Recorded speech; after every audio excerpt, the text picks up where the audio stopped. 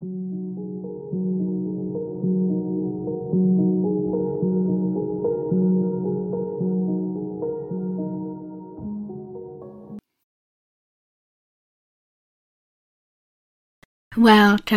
to Imaginarium, an alternate history of art, a podcast where we delve into the most obscure parts of art history. Hello dear listeners, I'm your host, Najah, and in this podcast we try to shed light on less studied parts of the history of art and visual culture. In today's episode, we'll talk about the movement of pre-raphaelism and try to unearth the deep and hidden myth about this movement, and learn a bit about some of the inspirations and influences that helped the artists of the genre create the art. But more importantly, we'll talk about the muses and the women that helped shape this movement, and the way their careers in art still resonates within art history, and how history often erases the creative output of a certain subset of people. I want to bring back to light, if even just a little, the less known women that were at the helm of the Pre-Raphaelite movement, and were thus forgotten by history, as usually happens. It is something quite peculiar to witness, as some of these women, working artists, were generally extremely successful and well-known in their times, enjoying both critical and financial prosperity, but were quickly forgotten in less than a generation or two. Sometimes they were the models and wives of these male artists, but they were so much more than simply a vision of inspiration to these male artists or a footnote in these men's lives. They were complex and intriguing people, and very much accomplished artists in their own rights. So my darlings, let's dig into the secret lives of the muses of the Pre-Raphaelite movements. Before we go much further, I think it is important to give an overview of the genesis of Pre-Raphaelism. So this movement is an artistic and literary movement that got its beginning in 1848 by a group of artists who named themselves the Brotherhood of the Pre-Raphaelites, which sounds very fancy and ostentatious. This group was comprised of artists such as Dante Gabriel Rossetti, William Holman Hunt, and John Everett Millais, who were all in their early 20s at the time, which, by the way, definitely goes to explain the name, and don't mistake me, I absolutely love it. I just think it's very cute. These names will actually end up being mainstays of the British circle of artists in the second half of the 19th century. They will all be very much known and talked about to this day, and be a significant part of 19th century British art history. I have mentioned some of these artists in previous episodes, such as the one on Ophelia in episode 3, where we talked about the version of Ophelia that was imagined and depicted by a few of these artists. You can go back to that episode if you want more details. So the movement of Pre-Raphaelism was extremely influential and notable, and their significance can still be felt in the way we now think and reflect about art and design. These three early leading members of the Brotherhood were all visual artists, but they were followed by several more artists and even art critics who ended up being part of the Brotherhood. An important part of the group is its incredible multidisciplinary focus and the versatile way in which art and creativity were celebrated. The vision of the Pre-Raphaelite Brotherhood was one where the concept and the visuals of art were brought back to the age before the Industrial Revolution and before the classical revival of the Renaissance, and so before the age of the great Italian artist Raphael. After all, it's all in the name, isn't it?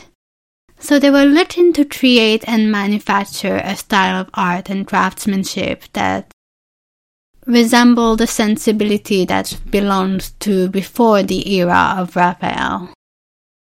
The inspiration for their works of art was often taken from the late medieval and early Renaissance art of the 14th and 15th century, which are absolutely so lovely in my opinion. I think there is something to be said about how arbitrary and groundless the ways of delineating and dividing time can be. We want to order and classify things so badly, and do I know it, especially as a working archivist, I do love to classify and order things and make everything be clear and neat.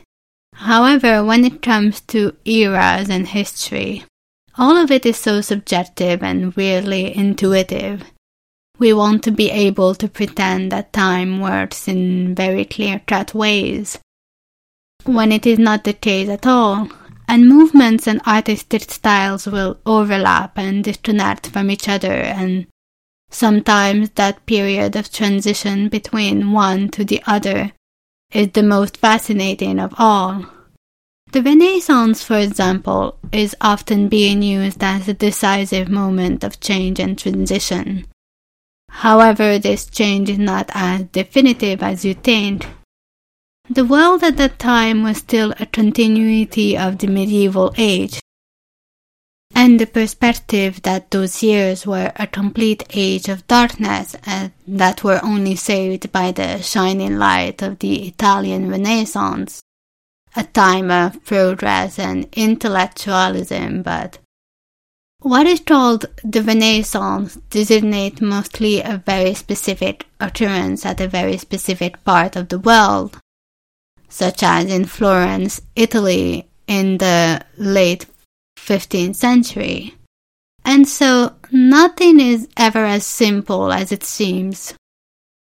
However, it is during that era, before the age of Raphael, that was the inspiration and the onset of the Brotherhood, their art being thus in dialogue not only with their own contemporary society, but with their past and their vision of the past and the myths that constructed it. Their art was also a continuity of identity, personality, and emotion, in a way that was not previously that popular.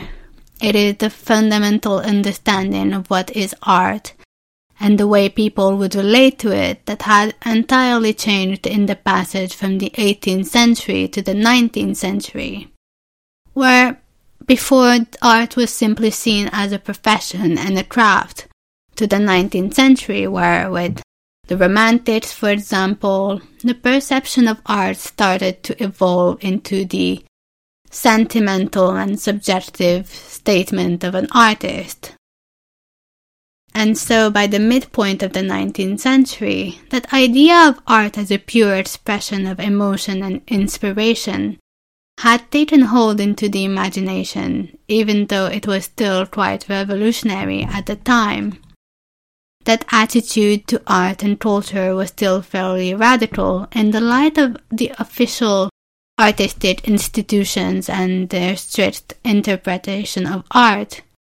The Brotherhood of pre-raphaelism was in opposition to this remnant of the neoclassical era, and that was continuing to be enforced by the British Royal Academy of Arts, an institution that instated an incredibly rigid idea of the way art should be made and understood.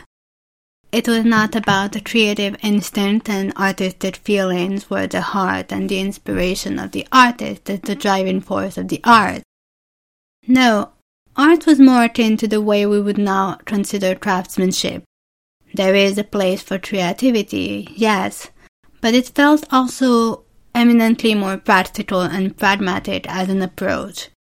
And to be honest, this is not something that necessarily bemoaned, because I do think that all craftspeople are artists and all artists are craftsmen. And it feels silly to me to create such an intransigent line between the two. The thing with those artistic institutions in the 18th century, though, is that there was a strong theory of what kind of art you could make, which subjects were acceptable and which were not. The world of fine arts was regulated and under the control of the academy, the salons, and the pressure of the moral norms of the period. Being an artist was not seen as being a creative soul, but more so as having skill and talent and trying to create something that was pleasing and to the good taste of the audience. So while there were such movements as the Romantics and the Gothic Romance that were emerging toward the end of the 18th century, the art and aesthetic of the mainstream culture was still very much one that revered the neoclassical and preferred the very structured and hierarchical understandings of the arts. There was a certain way to create art that was correct and right, which left very little place to spontaneity and feelings. In the West, it was thus a remnant of the Enlightenment and of the Age of Reason. Everything was standardized and normalized. Even the paintings themselves were ranked in a very specific order called the hierarchy of genres, from history painting at the top of the pyramid, all the way to the still life painters at the bottom. It is thus in that extremely regimented world of art, so that it made sense that the 19th century brought that entirely opposed reaction and way of thinking. After all, styles and strands are always a pendulum that keeps swinging faster and faster. The Brotherhood in itself did not last long. It was active and endured only for a short period of 5 years. However, those 5 years were rich in art, literature, and creativity. This group, and as well as the artists who were in the periphery of that movement, continued to influence heavily the world of art and design in the United Kingdom in the second half of the 19th century and beyond. There are a lot of movements that can still have the remnants of the influence of their vision of art and literature, and it can still be seen in some ways more than 150 years later. From movements such as the arts and crafts to the way it influenced decorative arts and interior design in the late 19th century. This group of young artists had a more overarching influence than we might think at first. Indeed, even though the Brotherhood did not last long, there were several artists in the generation that followed that would continue to exist in the same artistic movement and stylistic expression as the original Brotherhood. This movement has such an important connection to literature and poetry, to the arts of the world. This was as much a literary movement as it was one that dealt with visual arts and craftsmanship. It was a lifestyle and reflection of the way they wished to live. It came to be more than a simple style of art, but also a new understanding of artistic creativity and the meaning of design and artistry. There was an expansion in the way art was being understood, something that is extremely important in my opinion. Art should not be elitist nor as restrictive as it used to be. And the way we understand what is considered to be valuable art is tainted by the notions of social status and prestige. Unfortunately, the way things should be and how things are often quite different. And so there is a certain yearning of freedom and a loosening of the movements in the ways that the pre-Raphaelites choose to live, if only in the break and distancing from the fashions of the rigid Victorian era that the pre-Raphaelite muses opt for in their poses and even in their daily lives.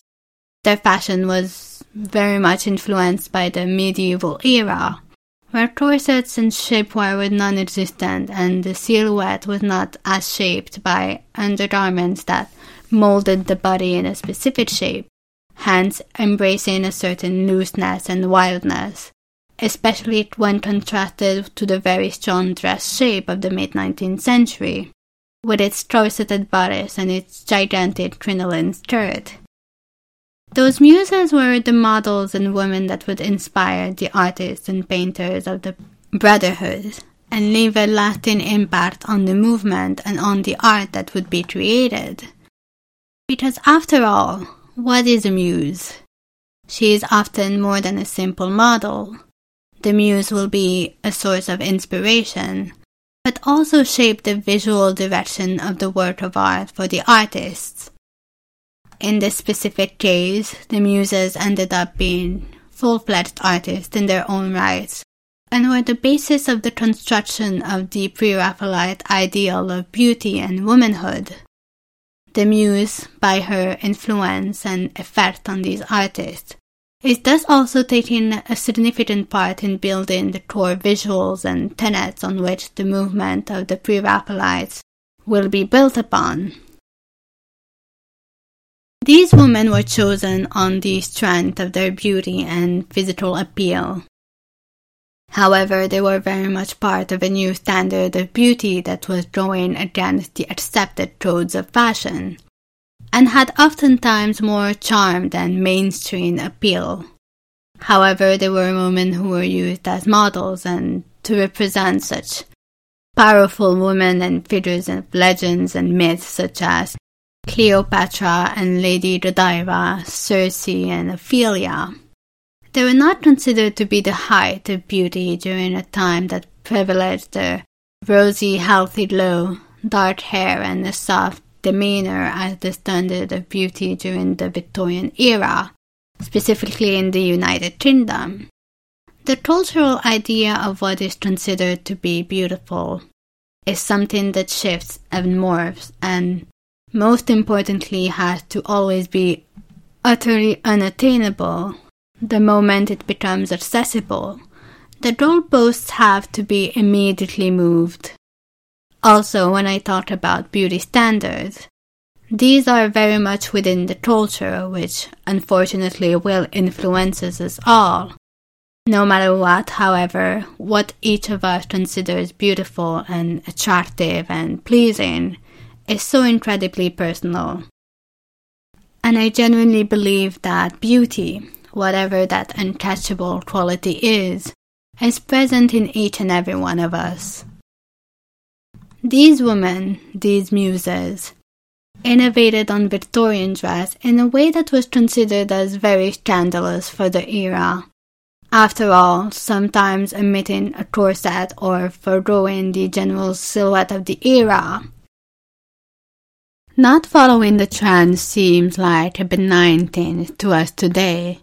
After all, not every trend will please you.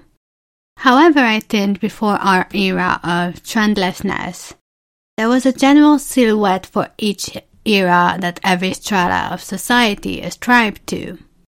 It was simply the norm. If a high-waisted empire line was in fashion in England in the 1810s, then every single woman in the Regency era was going to be wearing that kind of dress, from the lowest classes to the highest classes.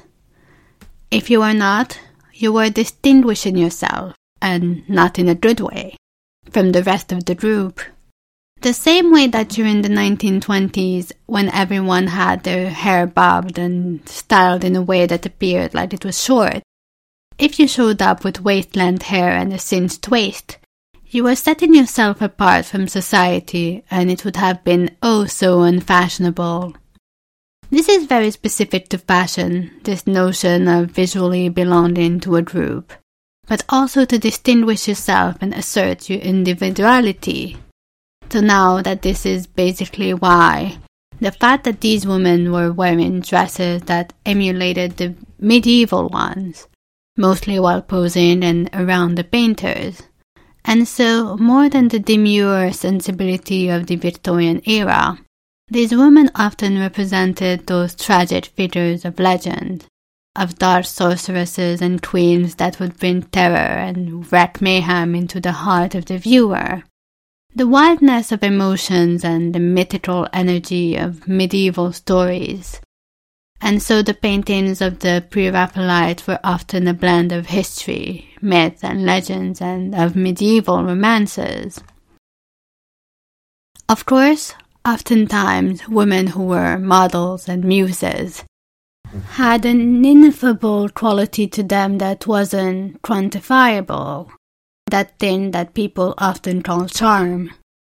Those women were as immensely talented and creative, and in their own ways, almost as influential and definitely as capable as their male counterparts.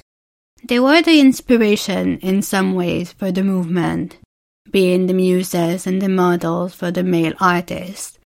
Indeed, most of the beautiful images of the era and the female character that you see in those well-known paintings of the pre-Raphaelite movement represent these women, but also artists, poets, and writers in their own right.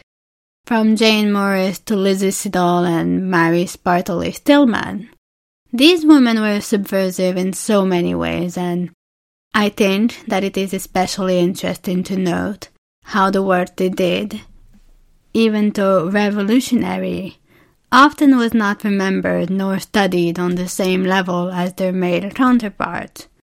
The names of Gabrielle Rossetti and Waterhouse are all thrown around when we think about those artistic movements and that era, but they were heavily supported by these women as partners and artists, and whose names are rarely mentioned if not in relationship to these men.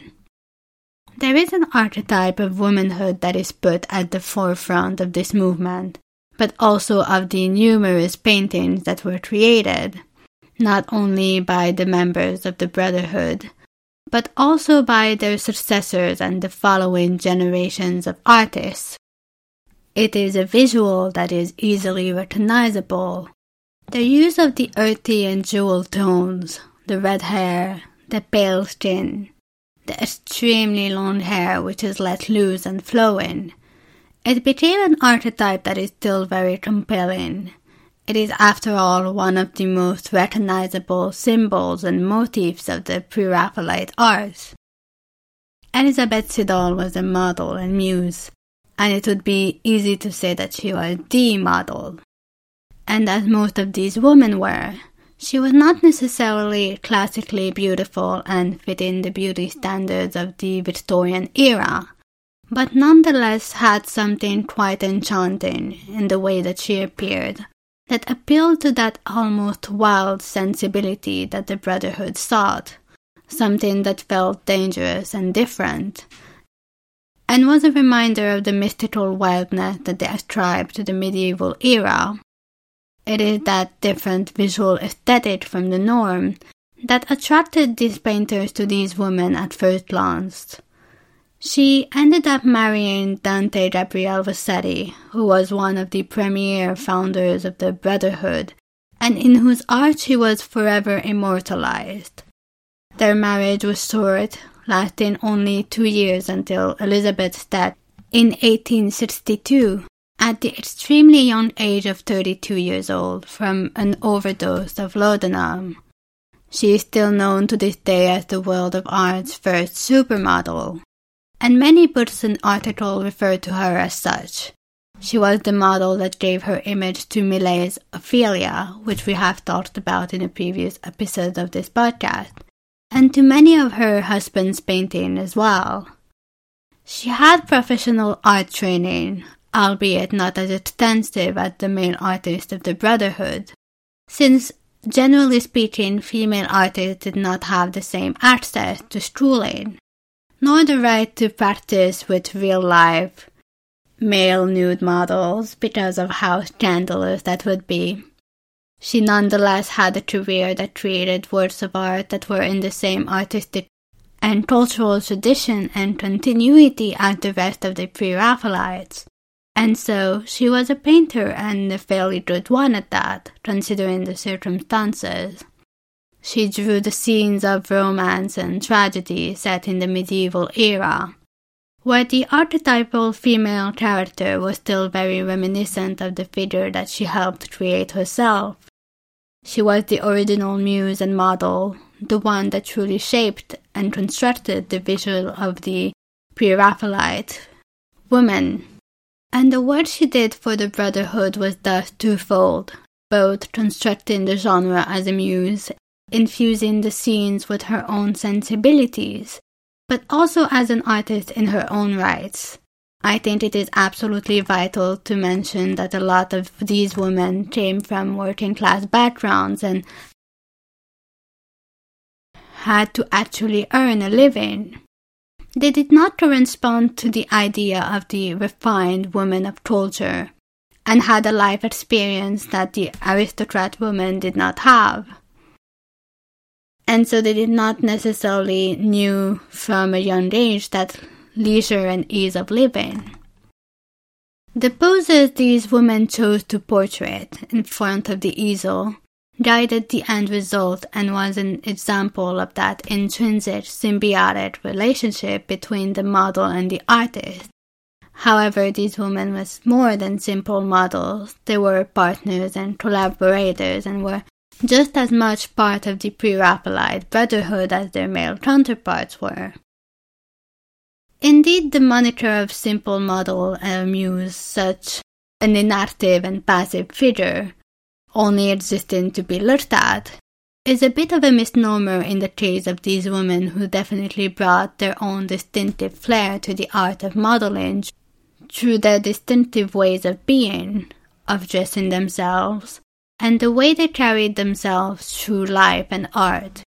There is a bit of the art of performance when acting roles of women larger than nature, to be modeled and represented as, with costuming and styling their hair a certain way, to bring these figures of legend and fiction almost to life. For these women, identity was almost a work of art in itself, creating yourself up. The way they were curating their style, the wild hair, the strong colors that were reminiscent of nature, the floral patterns, all of these elements that were keeping with the movement of the pre-Raphaelites. And so it was as much a way of life as a continuation of the artistic movement.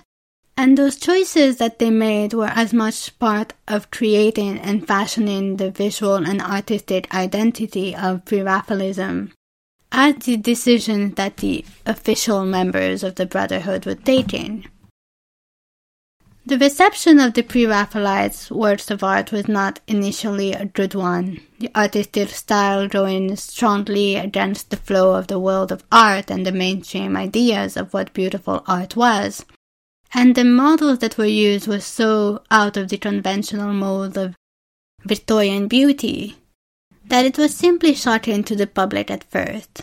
A lot of these paintings represented women with vibrant red hair, clashing with the common understanding at the time that red hair was something to be hidden away and be ashamed of, and actually changed that perception eventually so much, to the point where red and auburn hair became trendy and fashionable in Victorian England, an example of the way art can shape and influence cultures and societies. When I say these women were artists in their own rights, I do not simply mean as models to be painted and observed. I will not deny that there are some people who have the skills and talent to create worlds of inspiration through their own body and images. However, I do not think anyone will deny that it is not the same as taking an active role in the creation of art. Whether that art is the way one lives, the styling of fashion, or painting, design, and embroidery. The passive and inactive role of the muse is one that is offset by the active role of the painter, who is the one that looks, who puts the pencil to paper and creates. However, the fact still remains that being a model is the passive and inactive action of being looked at, versus the active and purposeful action that is posed by the artist, and so they are seen as an object of desire and beauty, instead of the creative young woman that they were.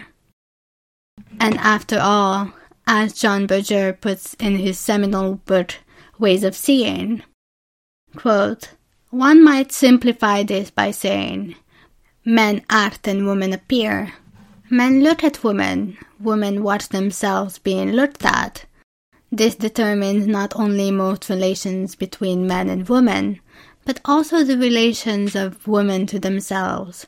The surveyor of woman in herself is male, the surveyed female. Thus she turns herself into an object, and most particularly an object of vision, a sight, unquote. Which, by the way, I think this book is required reading for anyone who loves art history and wants to understand it more. And so I'll just put this out there. I really love this book. The models subverted the understanding of a passive muse by being active participants in the world of arts in all of their own manners. The modeling was simply something that was part of their lives, as professional models or by just sometimes sitting for a portrait. However, it does not encompass the whole of what they are and of their contribution to the art of the pre-Raphaelites. They were often named as the unofficial pre-Raphaelite sisterhood, a group that was the feminine counterpart to the pre-Raphaelite brotherhood, almost acting as a foil to them.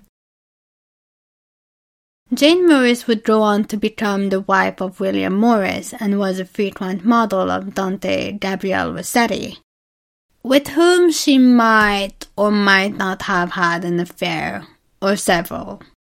She was once again an atypical sort of beauty, with strong features and wild hair. She was the face of Rossetti's Proserpine in 1874, a work of art that is very recognizable. She was also from a poor, working-class background and had a very keen intelligence, and once she had access to knowledge, she learned so much, even teaching herself several languages. She was also an artist, but her artistic practice was within the realm of textile arts, a discipline that is still too often dismissed, as well as the arts of general homemaking. Her embroidery and her textile arts went on to become patterns and designs for Morris & Co. The Pre-Raphaelites movement had a focus on arts but also on craft, and a perspective that makes them both artistically equal to one another, from ceramics, embroidery, weaving, and patterns. The line between what is considered art, and I'm talking here about art with a capital A here, and what is considered craft or design, is simply a very thin one. And while the delineation of what was extremely clear in the 18th century and prior, where art was considered to be the oil paintings and the sculptures and the huge portraits and nothing else, once again this is a very Western-centric and exclusionary definition of art, because on top of also ignoring the contributions of illustrators, watercolor artists, embroiderers, and etc., it ignores the works of art of non-Western artists whose practice would diverge from Western artistic tradition. It keeps the world of art to a select few, and continues to perpetuate the idea that any legitimate and correct art is created by the white Western elite. What I think is kind of funny is how much the more things change and the more they stay the same. I always feel like I hear about people complaining about change and the way modern life is being meaningless and how the modern world is impersonal and corrupted. And I was watching a 1992 British sitcom a while ago where they said a similar line, and I just thought to myself from roughly 30 years into the future, oh buddy, you haven't seen anything yet. And still this sentiment seems to come back no matter when you position yourself in history. I do have to think that it is probably stronger at times, but this sense of bitterness toward the way the modern world alienates us is something that is universal across time and space. The Pre-Raphaelites were disillusioned with the modern world and wanted to look back to the past, and so did the Romantics, and so did the Neoclassical, And I think oftentimes it is by looking to the past that we are moving toward the future. After all, this fascination with the past tells us more about them than it does about the era they are looking back to. Because it is through the lens of the present that the past is being distorted through. And even though the pre-Raphaelites were trying to recreate a vague sense of the Middle Ages and the way they understood it, through the paintings, through the literature and the design, those works of art reflect only an idealized and unspoiled interpretation of that era that had absolutely nothing to do with the reality. Mary Spartoli Stillman was from the next generation of artists that were incredibly influenced by the movement, and was also a model. She posed for some pre-Raphaelite artists as well as some photographs, dressed as historical figures of yore, and she definitely looked the part. Slightly wild and long-haired with extremely expressive eyes. And while she was very beautiful, it is her art that left a mark. She was an incredibly talented artist whose paintings fall within the pre-Raphaelite artistic style.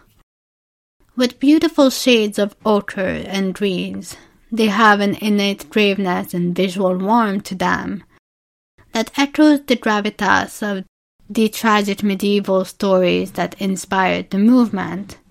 She kept the style and movement alive during the later years of the 19th century, and is a proof of how, even though the movement of pre-Raphaelism truly was contained to the middle of the 19th century, art history and art styles often spill over, and sometimes you just fall in love with a specific style and will keep creating art in that vein, well after the trend is over and done with.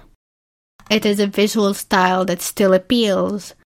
After all, Florence Welch from Florence and the Machine uses it as a visual inspiration for her aesthetic and her album. There is something about a free-flowing dress and wild hair in the wind that still very much captures the imagination of people.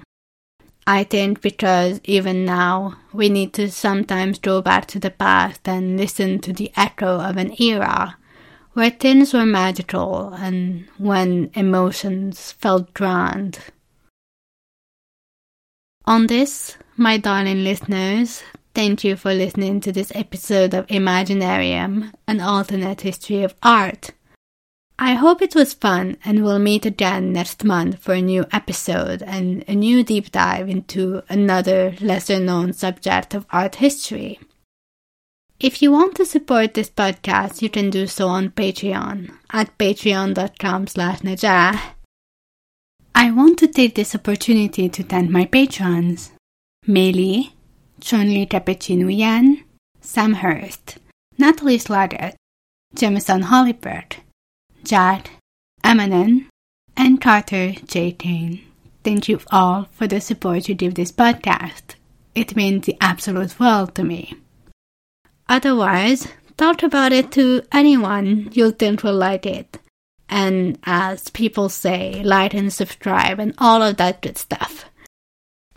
As always, all of the relevant images will be on our social platforms at Imaginarium_pod.